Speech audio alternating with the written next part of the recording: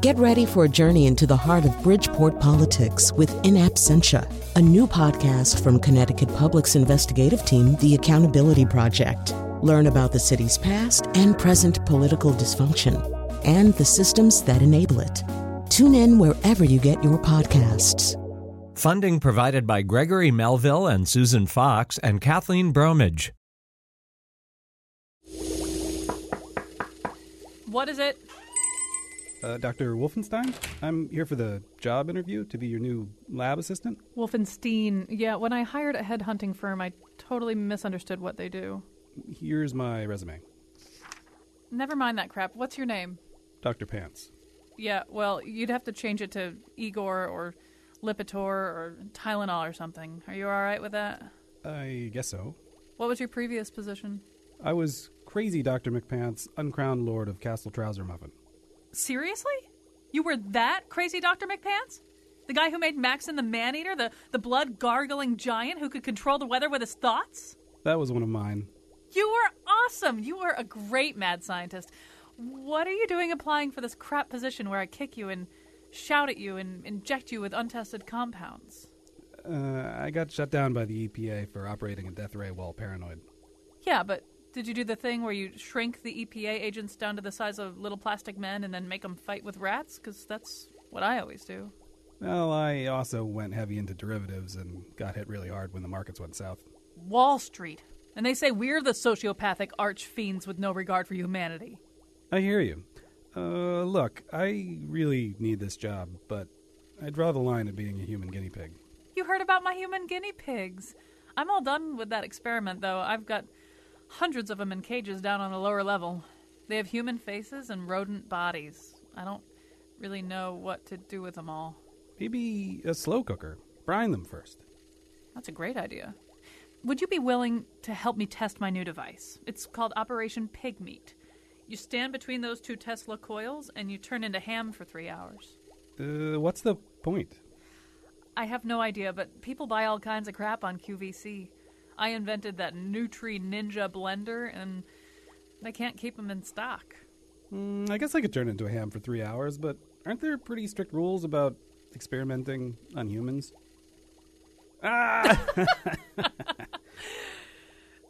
You almost had me going there. Let's listen to a show about suckers who really do believe in rules. And now he volunteered to test Spanx for old men. Colin McEnroe. I did, that's true. So, and the reality is, all kinds of things that you use or experience or contribute to your well-being are made possible because somebody tested them. Even, not to get too graphic about it, but even for those of you who are male and have prostates, your digital rectal exam, there was, believe it or not, a human guinea pig. There are lots of them who at medical schools basically allow doctors to train on doing that. So all kinds of things require testing. And sooner or later, if they're going to be used on human beings, they get tested on human beings. So we're going to spend quite a bit of time talking about that today, about the circumstances under which that happens and how those circumstances have changed. But we want to begin with kind of maybe even the impulse to do things like that. What makes somebody, apart from being paid, which is increasingly the case, what makes somebody willing to do something, maybe risk his or her own personal safety? Maybe the most obvious example from my lifetime is Jonas Salk, who tested his polio vaccine on his family and himself before he made it public. He also famously refused a patent. He said, "Would you have a patent on the sun?"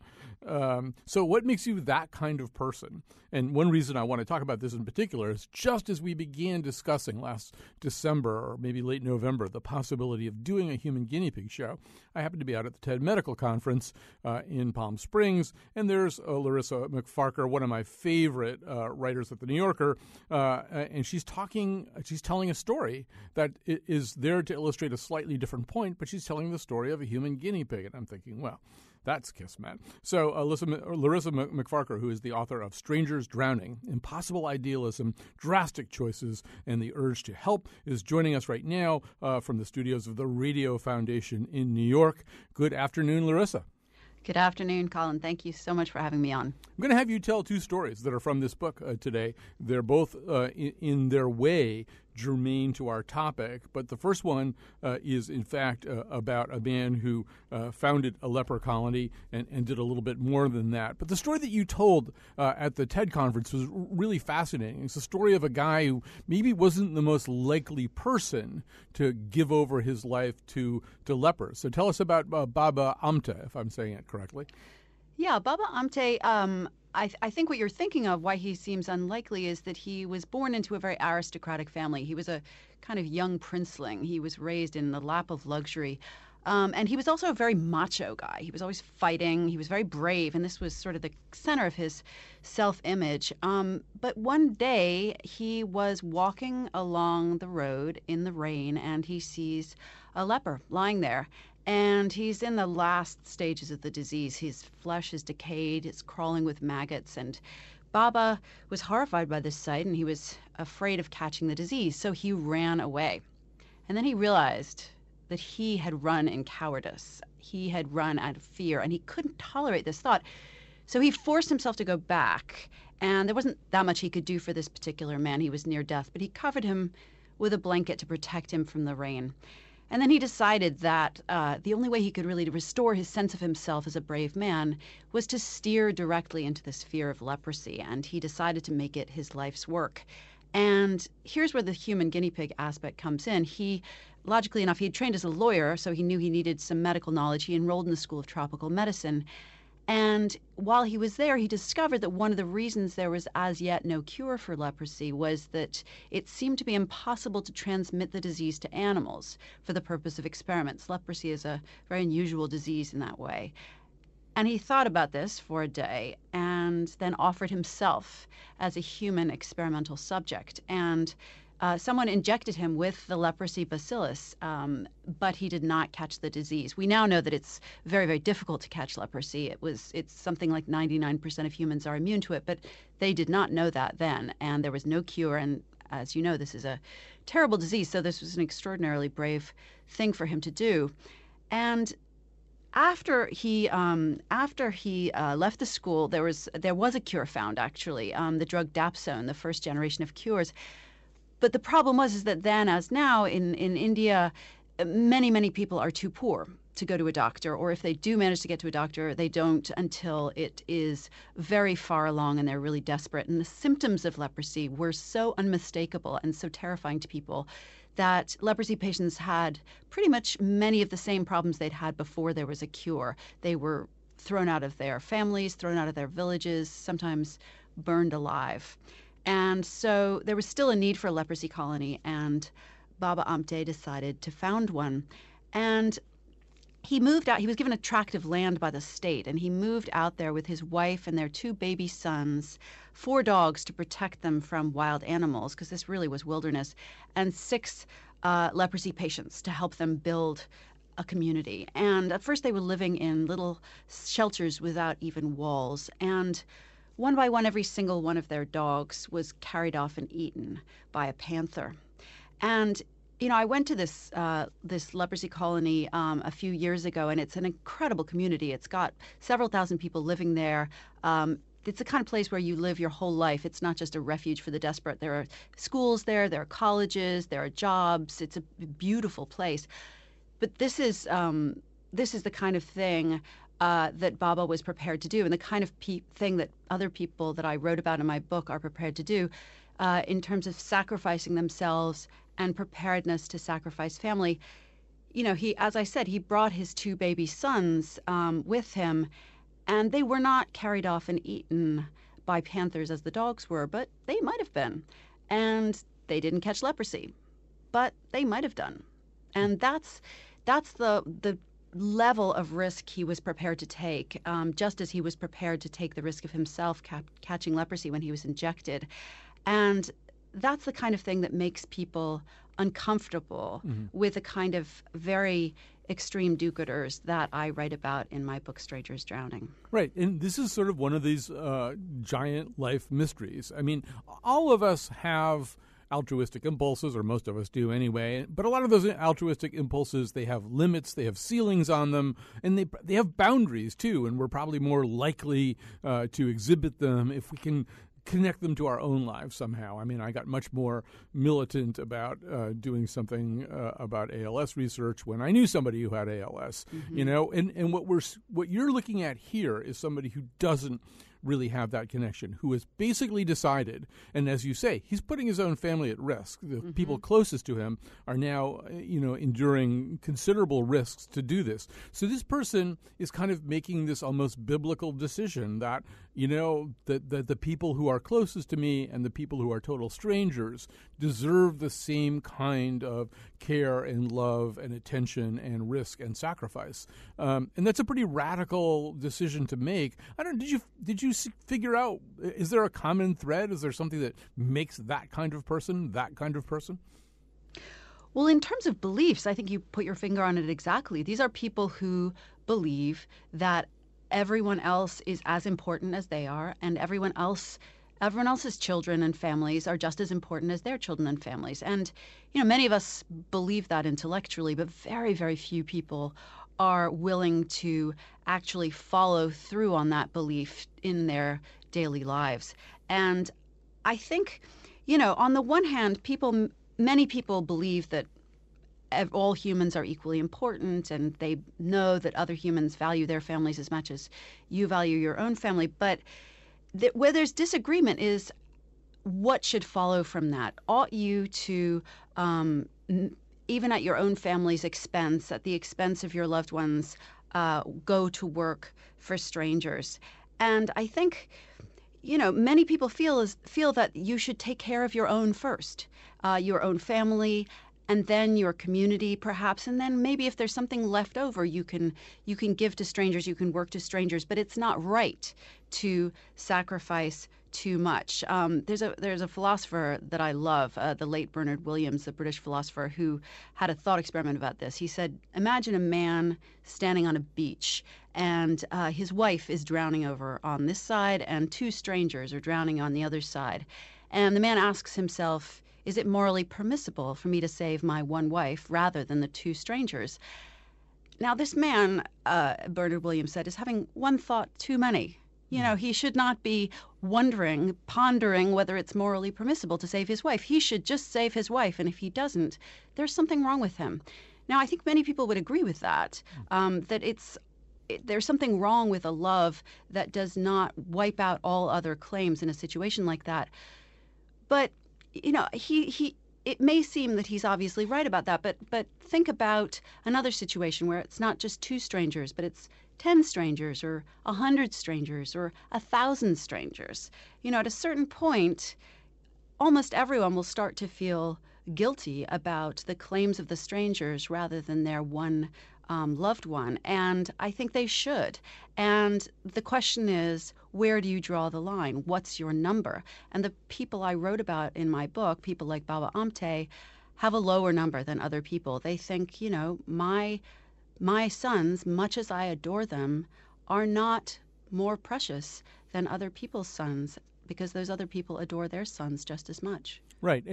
There's a group of people, I don't think I had time to tell you about this out in Palm Springs, and you may have already known it anyway. One group of people to whom that happens in a way that's rather out of their control, but rather consistently are people who've had positive near-death experiences. In other words, their vital functions cease, they see the white light, they go there, they experience this, being bathed in eternal and perfect divine love. They come back, and a lot of them have a lot of readjustment disorders because they feel exactly that way, that they've got their kids in the back of their car and their wife in the front seat, and they're on their way to the beach, and it's a hot day, and there's a group of total strangers broken down by the road, and they just have to stop. They say, oh, no, we're going to stop, and we're going to take these people wherever they need to go, or, help them, because they're just as important to me as they are to you. And that's a very difficult way to live.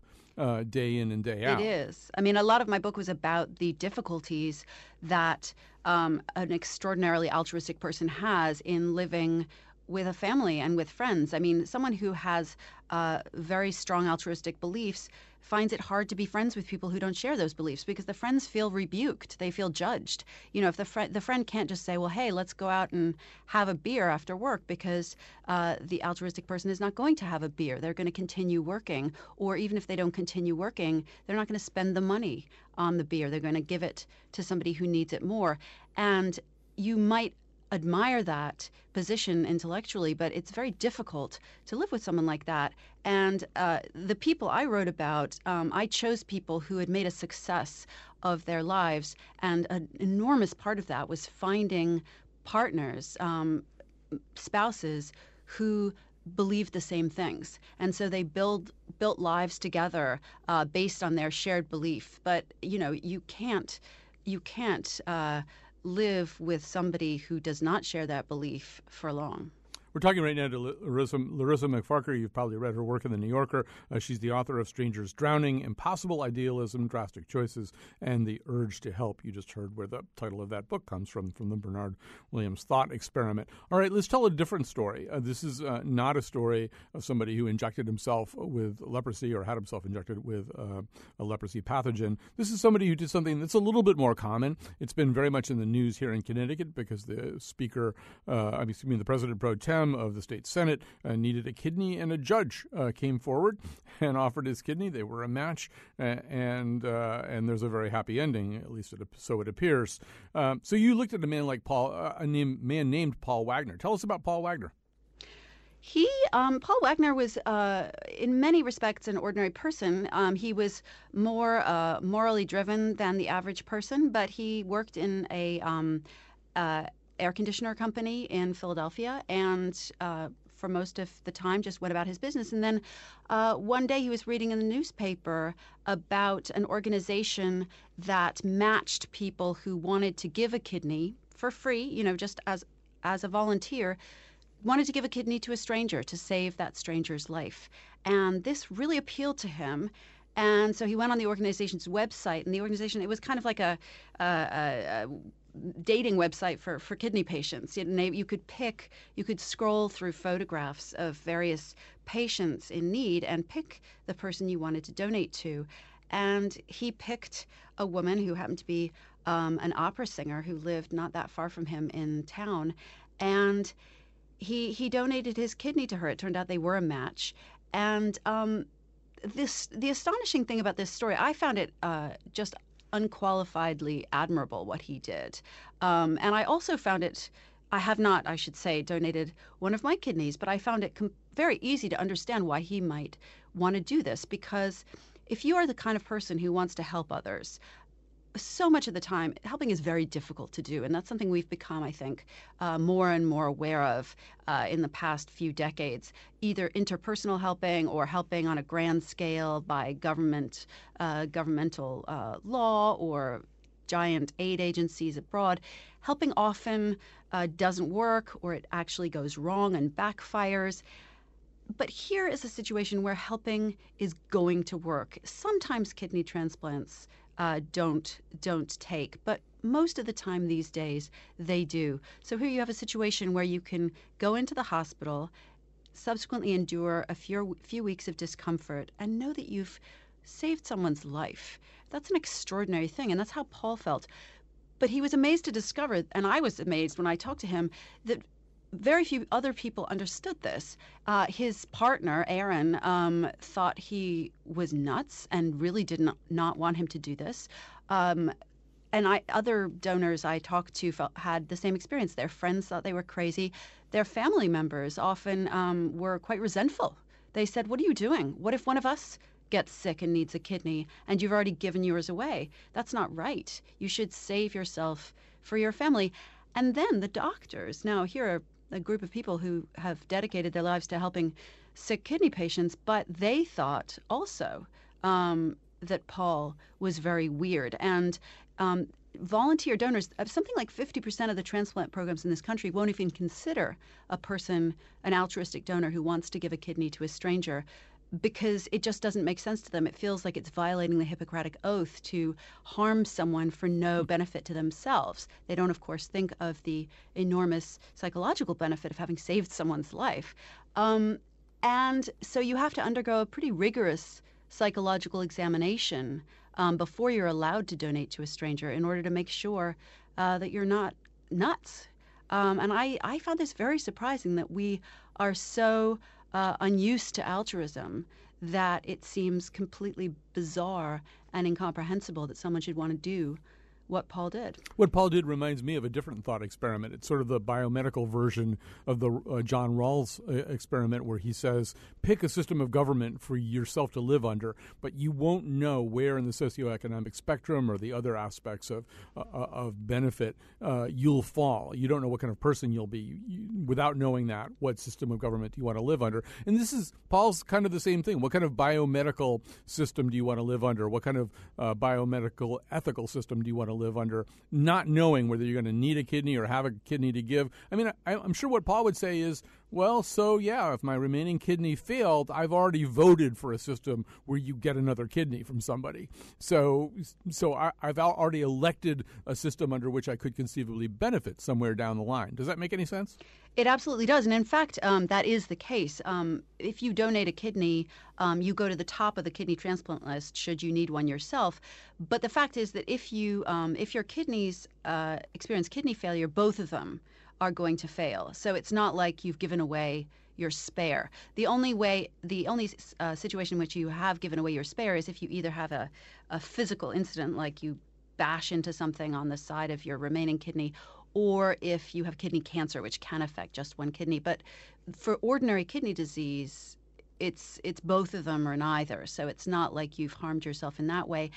And when you have donated a kidney, your remaining kidney, I'm not sure over what period of time, but fairly quickly expands to take up the function of the one that has been removed. So your kidney function returns to normal fairly quickly, and meanwhile you've saved someone's life. So we've been talking here about what are generally grouped under the rubric of Good Samaritans. I didn't even realize until this past Sunday that Samaritans in that story were this, in fact, kind of despised group of people. That the point of the story partly is that the two other people who have much higher social standing pass by this man who's been beaten and robbed and naked and and in misery and don't do anything. And this Samaritan, who really would have been, I don't know, the person telling the story when I was listening was saying, if this story were told in modern day Israel, this would have been a Palestinian, maybe even a Palestinian, with pretty bad politics from the point of view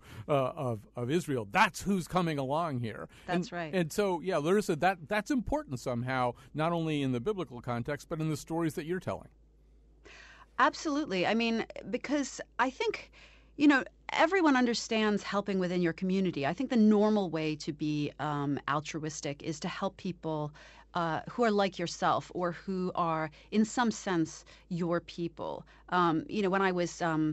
And also, I think the normal way to be altruistic is to feel that you've had something thrust upon you, kind of in the way that having someone lying in the road next to you is thrust upon you. When I was writing this book, it was the height of the Ebola epidemic, and I was thinking about those nurses who were suddenly, from being ordinary nurses, thrust into the position of being heroes. And they were. I mean, they stepped up and they stayed in the hospital for 24, 36-hour shifts. They risked their own lives from the infectious patients all around them.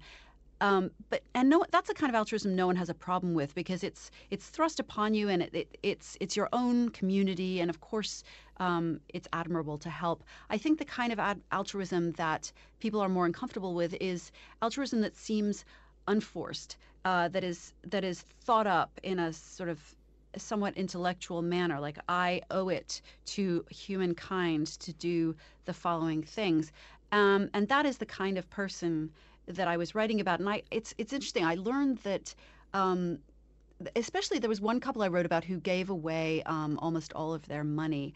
And they did it in a very calculating fashion. To them, a rational fashion. They thought, we'll do research and we will find the best charity to donate to so as to have the maximal impact. And that seemed perfectly sensible to me. But to many people, that seemed too calculating, too rational.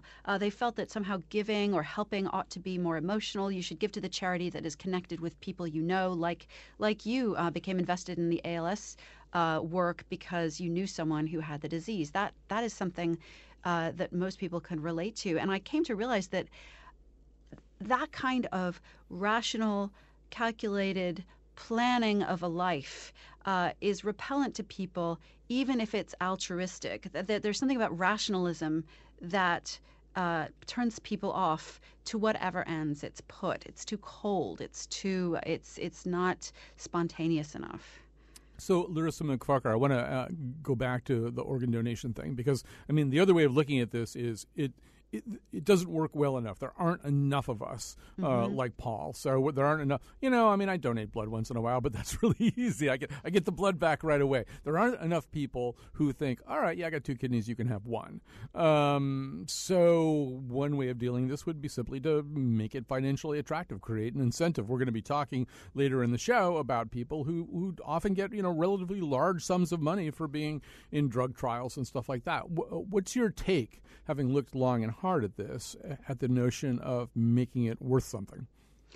I'm for it, but this is an interesting issue because many people it's not an obvious political issue. It brings together strange bedfellows, and it's something that many people feel very strongly about. I mean, just to give you the other side, reasons that you would not want to compensate people for giving a kidney might be, for instance, it would be likely to be, on the whole, people who have very few resources who would do that for money.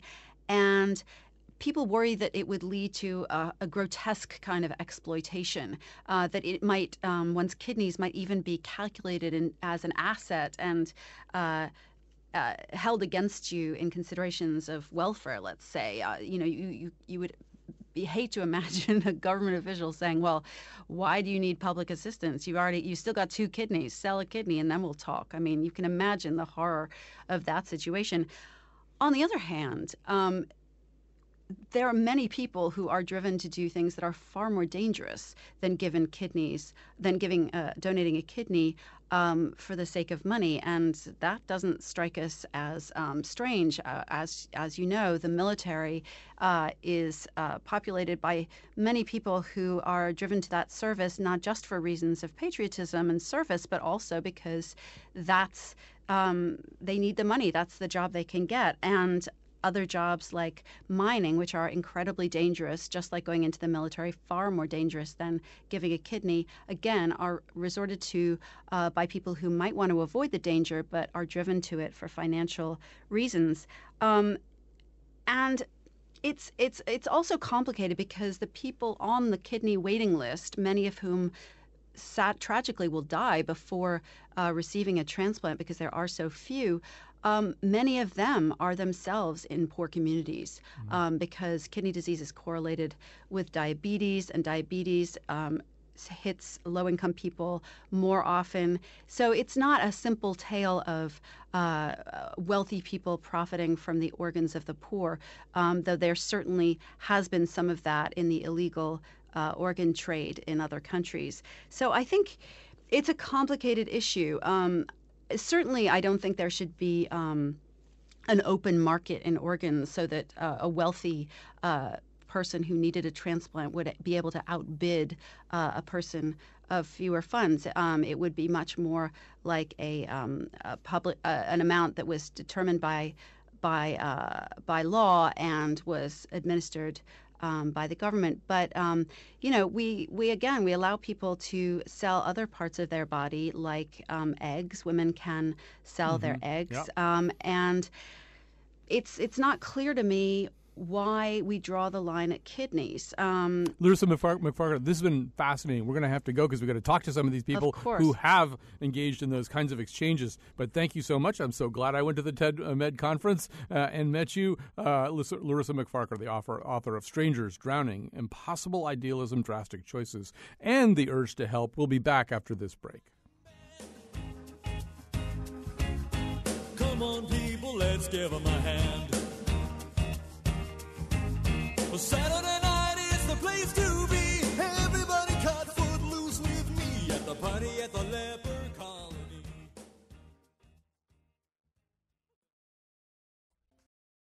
All right. Welcome back to our conversation about human guinea pigs. We just went through sort of some of the philosophical contours of this. Now we're going to get down to brass tacks, talk a little bit about how this works in the modern environment, where often it is possible. And was a play at Barrow Street Theater last year called The Effect by Lucy Preble about this very thing, about people who volunteer for studies, but there are studies for which they are being paid, but often confined for long periods of time. Paul Clow is with us. He is one of those people. He is a self-styled a professional lab rat. That's a term that he uses. In fact, he's the founder of Just Another Lab Rat, JALR, a website that helps other people find opportunities like this. You can go on there right now. If you're listening here in Connecticut, I can tell you that there's nothing in New Haven right now, although there is a place where, in fact, they do things like that in New Haven. But you go state by state and see what's available to you.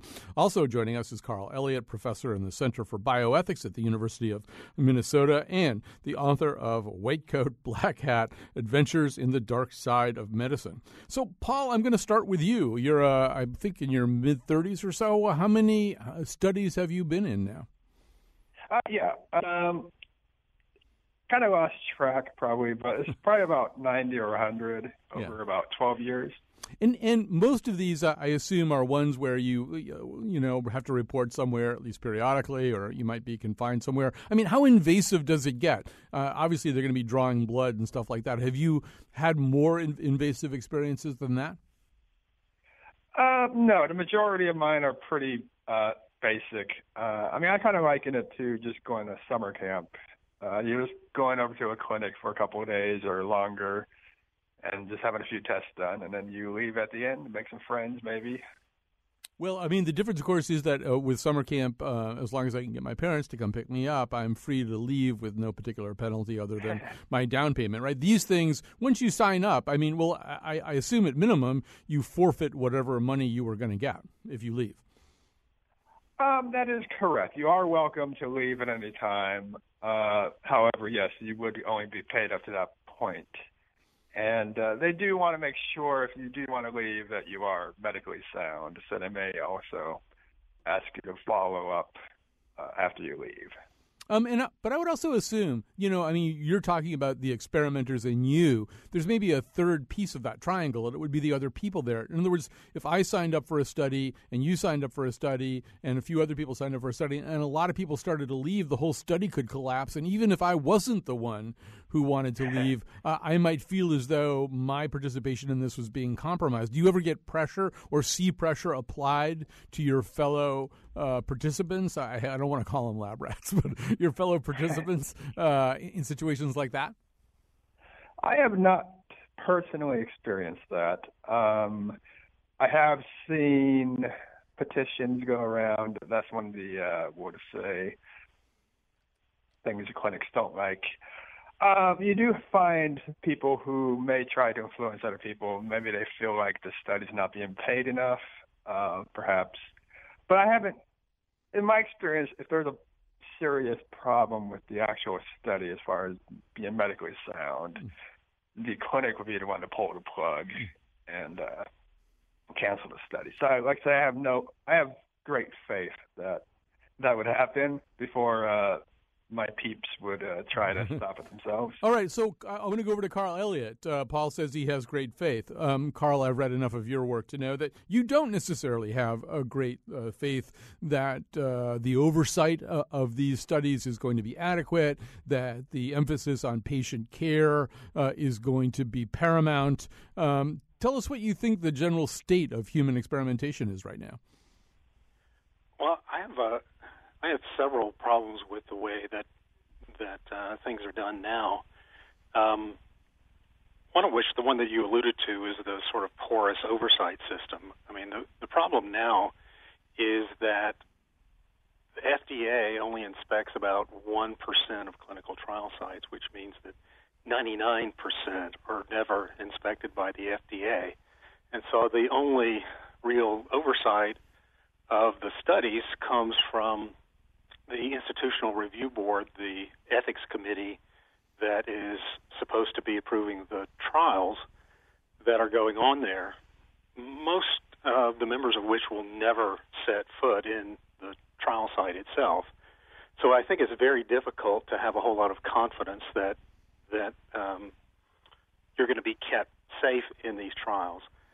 Part of the larger problem with that, again, is it's very difficult to find out which trials are going to be safe and which ones are not, because there's no transparency in the system. There's nobody actually keeping track of how many people are killed or injured or get some kind of serious injury by volunteering for these trials. So there's no way to figure out if you're taking a big risk or you're taking a small risk. Now, I think, if you talk to people like Paul or, a number of the other research subjects who've been involved in a lot of trials, you'll find that most of them say that, their experiences are generally pretty good. The problem, I think, is trying to figure out which experiences are going to be pretty good and which ones could be disastrous. And right now, even if you're really knowledgeable about this stuff, and I don't think the vast majority of research subjects are, but even if you are, it's impossible to get that information. Well, I think also Paul's obviously pretty savvy. He's savvy enough to, sort of be able to maybe pick out some of the good players from the bad players or know certain reputations. But as you've pointed out, a lot of these studies are performed on, say, recent immigrants who may have language barriers or just a complete lack of familiarity with any of this stuff. Carl, tell us more about that. Well, I think probably the incident that you're talking about is the SFBC disaster in Miami in 2005. This was a clinical trial site that was the largest study site on the continent. I think it had about 700 beds and was enormously successful. It had been voted one of the best small businesses in America. A team of investigative reporters from Bloomberg Markets went down there and found out that the trial site was actually in a converted motel that was crumbling apart, that had multiple fire and safety violations, and that the business model was recruiting undocumented immigrants and paying them to test the safety of new drugs. Now, that trial site has since been torn down by the county, and the management has picked up and moved elsewhere. But you have to ask yourself, how is it possible? I think it's been in business for about 10 years. How is it possible for a contract research organization to operate out of a crumbling motel for 10 years without anybody noticing? Right, and so that's the striking thing to me. Yeah, so and this is, we should say for the benefit of the listeners, this is one of the moves that's happened in the world of research that, in the past a lot of the research happened under the auspices of, say, Yale University or some, or some prestigious research institution that probably wouldn't want to compromise its reputation. Although, Carl, reading some of your writing, it seems as though some pretty impressive universities have conducted some pretty dicey or questionable activities, including the one that you personally inhabit. Yeah, that's true. They used immigrants too, right? They used Hmong immigrants at one point. I think I read a piece by you referencing that. So let's go back to Paul for a second. Paul, you feel as though you know well enough so that probably you're not walking into some kind of horror show. What makes you think that you do know that, though? Well, okay, yeah, that whole that was actually right at the beginning of when I started doing studies. So I actually never even got a chance to go try the place, which I guess I'm glad I didn't. But what is that? Okay.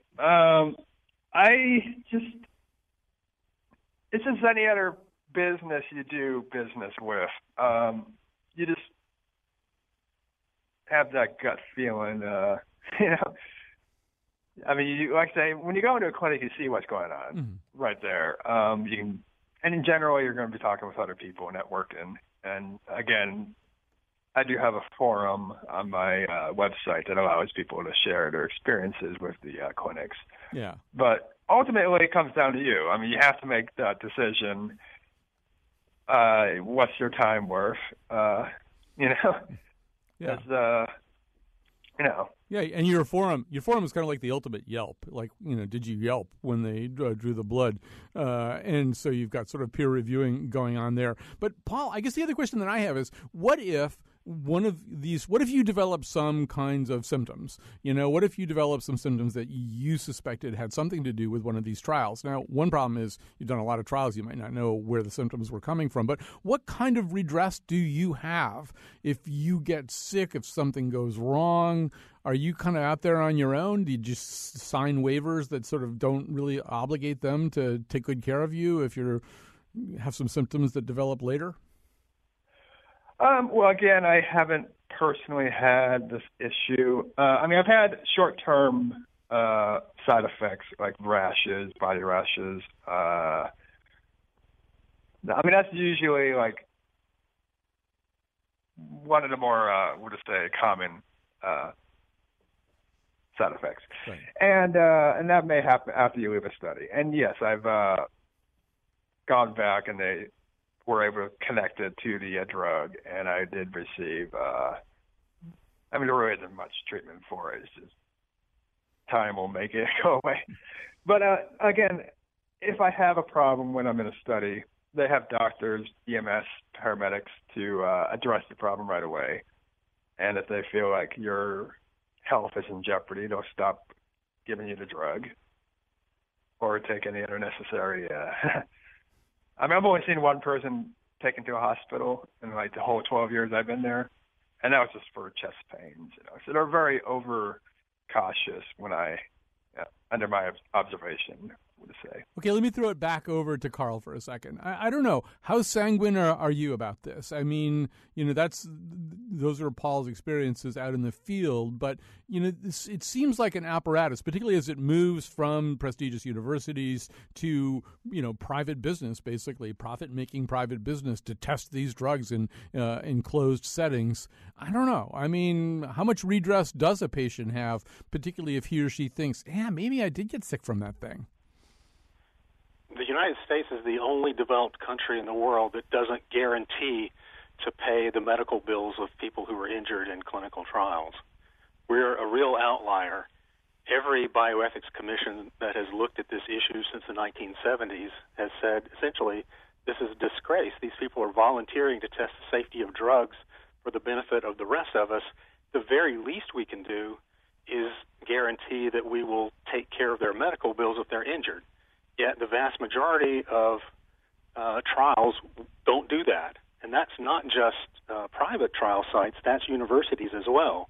There's not a single university in the United States that will guarantee payment for pain and suffering and loss of income as a result of injury in a clinical trial. To me, this is the very first thing that has to be fixed if you want to start trying to figure out how to make the system fair. You have to guarantee that you're going to take care of the medical bills of people who are injured in trials. Makes sense to me. Carl Elliott, that's all we have time for right now. Professor in the Center for Bioethics at the University of Minnesota, the author of White Coat, Black Hat, Adventures in the Dark Side of Medicine. Also, thanks to Paul Clough, professional lab rat by his own terminology and founder of Just Another Lab Rat, JALR. That's a website that helps other lab rats find trials to go into. All right, we're going to take a break. We'll have one more leg of this conversation to go.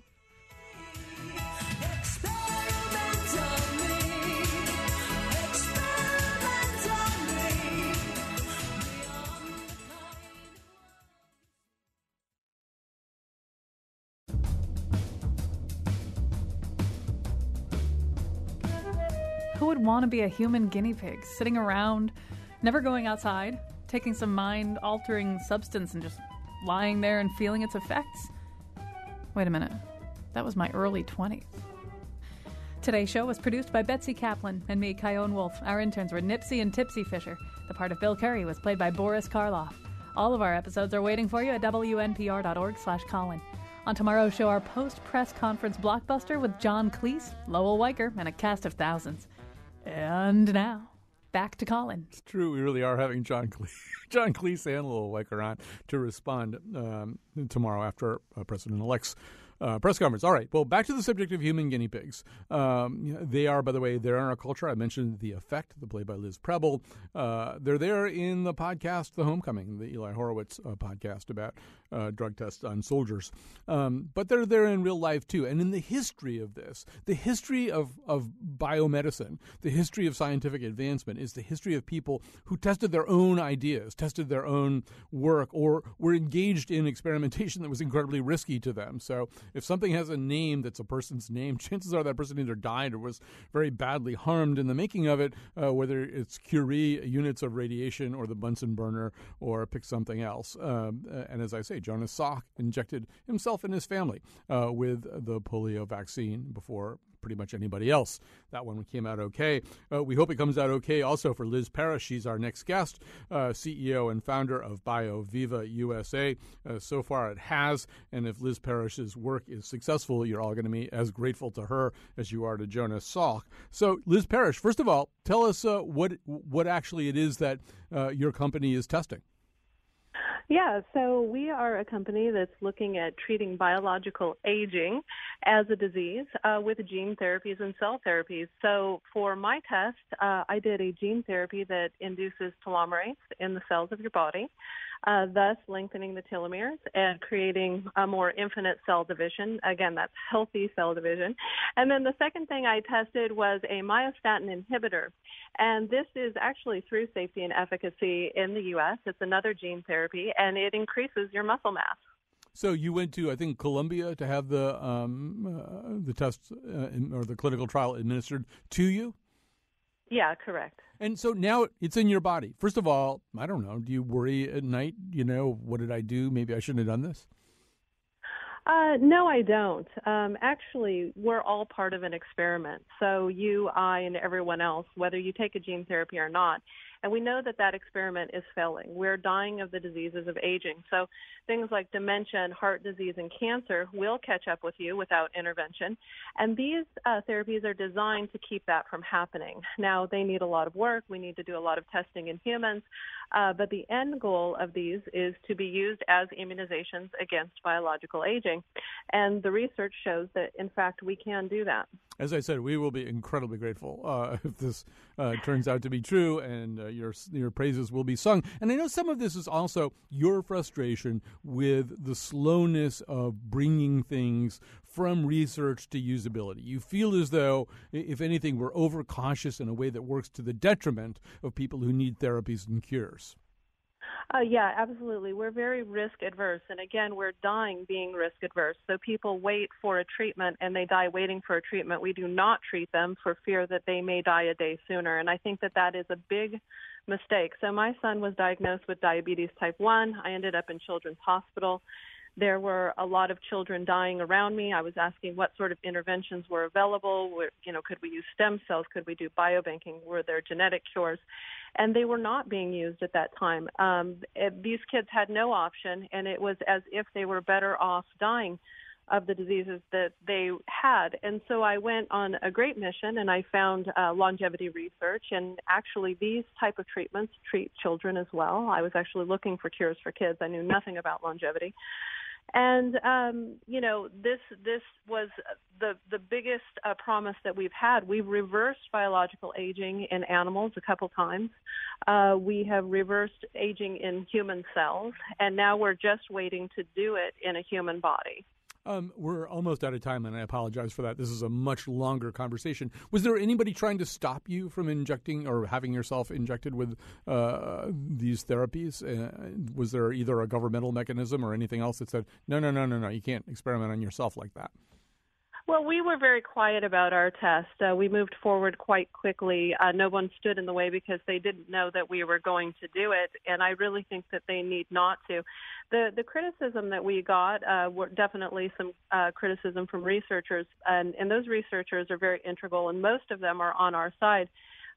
Whenever people are critics of things that are happening in science, you have to look at where their money comes from, right? Mm-hmm. So we were trying to advance the science, and we certainly want to put more money in research, but we think that this risk aversion is just holding things back too long. We need to move forward. We need to get into safety trials in these most promising therapies and move forward to medical cures. Liz Parrish, if it all works, there will be statues of you on university campuses. Liz Parrish is the founder and CEO of BioViva USA. Her concept, her product, is coursing through her body right now, and it may be coursing through your body someday if it works. Thanks very much to Betsy Kaplan for producing today's show, and Kyone Wolf for running the board.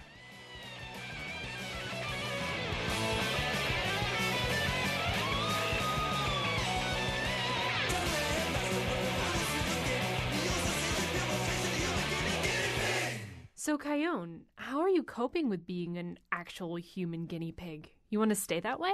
You know, it's not that bad. I have my own cage. People bring me food all the time, and the cedar bedding smells amazing. Yeah, too bad guinea pigs only live 4 to 8 years, though. That's the exact length of a Trump presidency. Yeah, I'm just going to stay this way.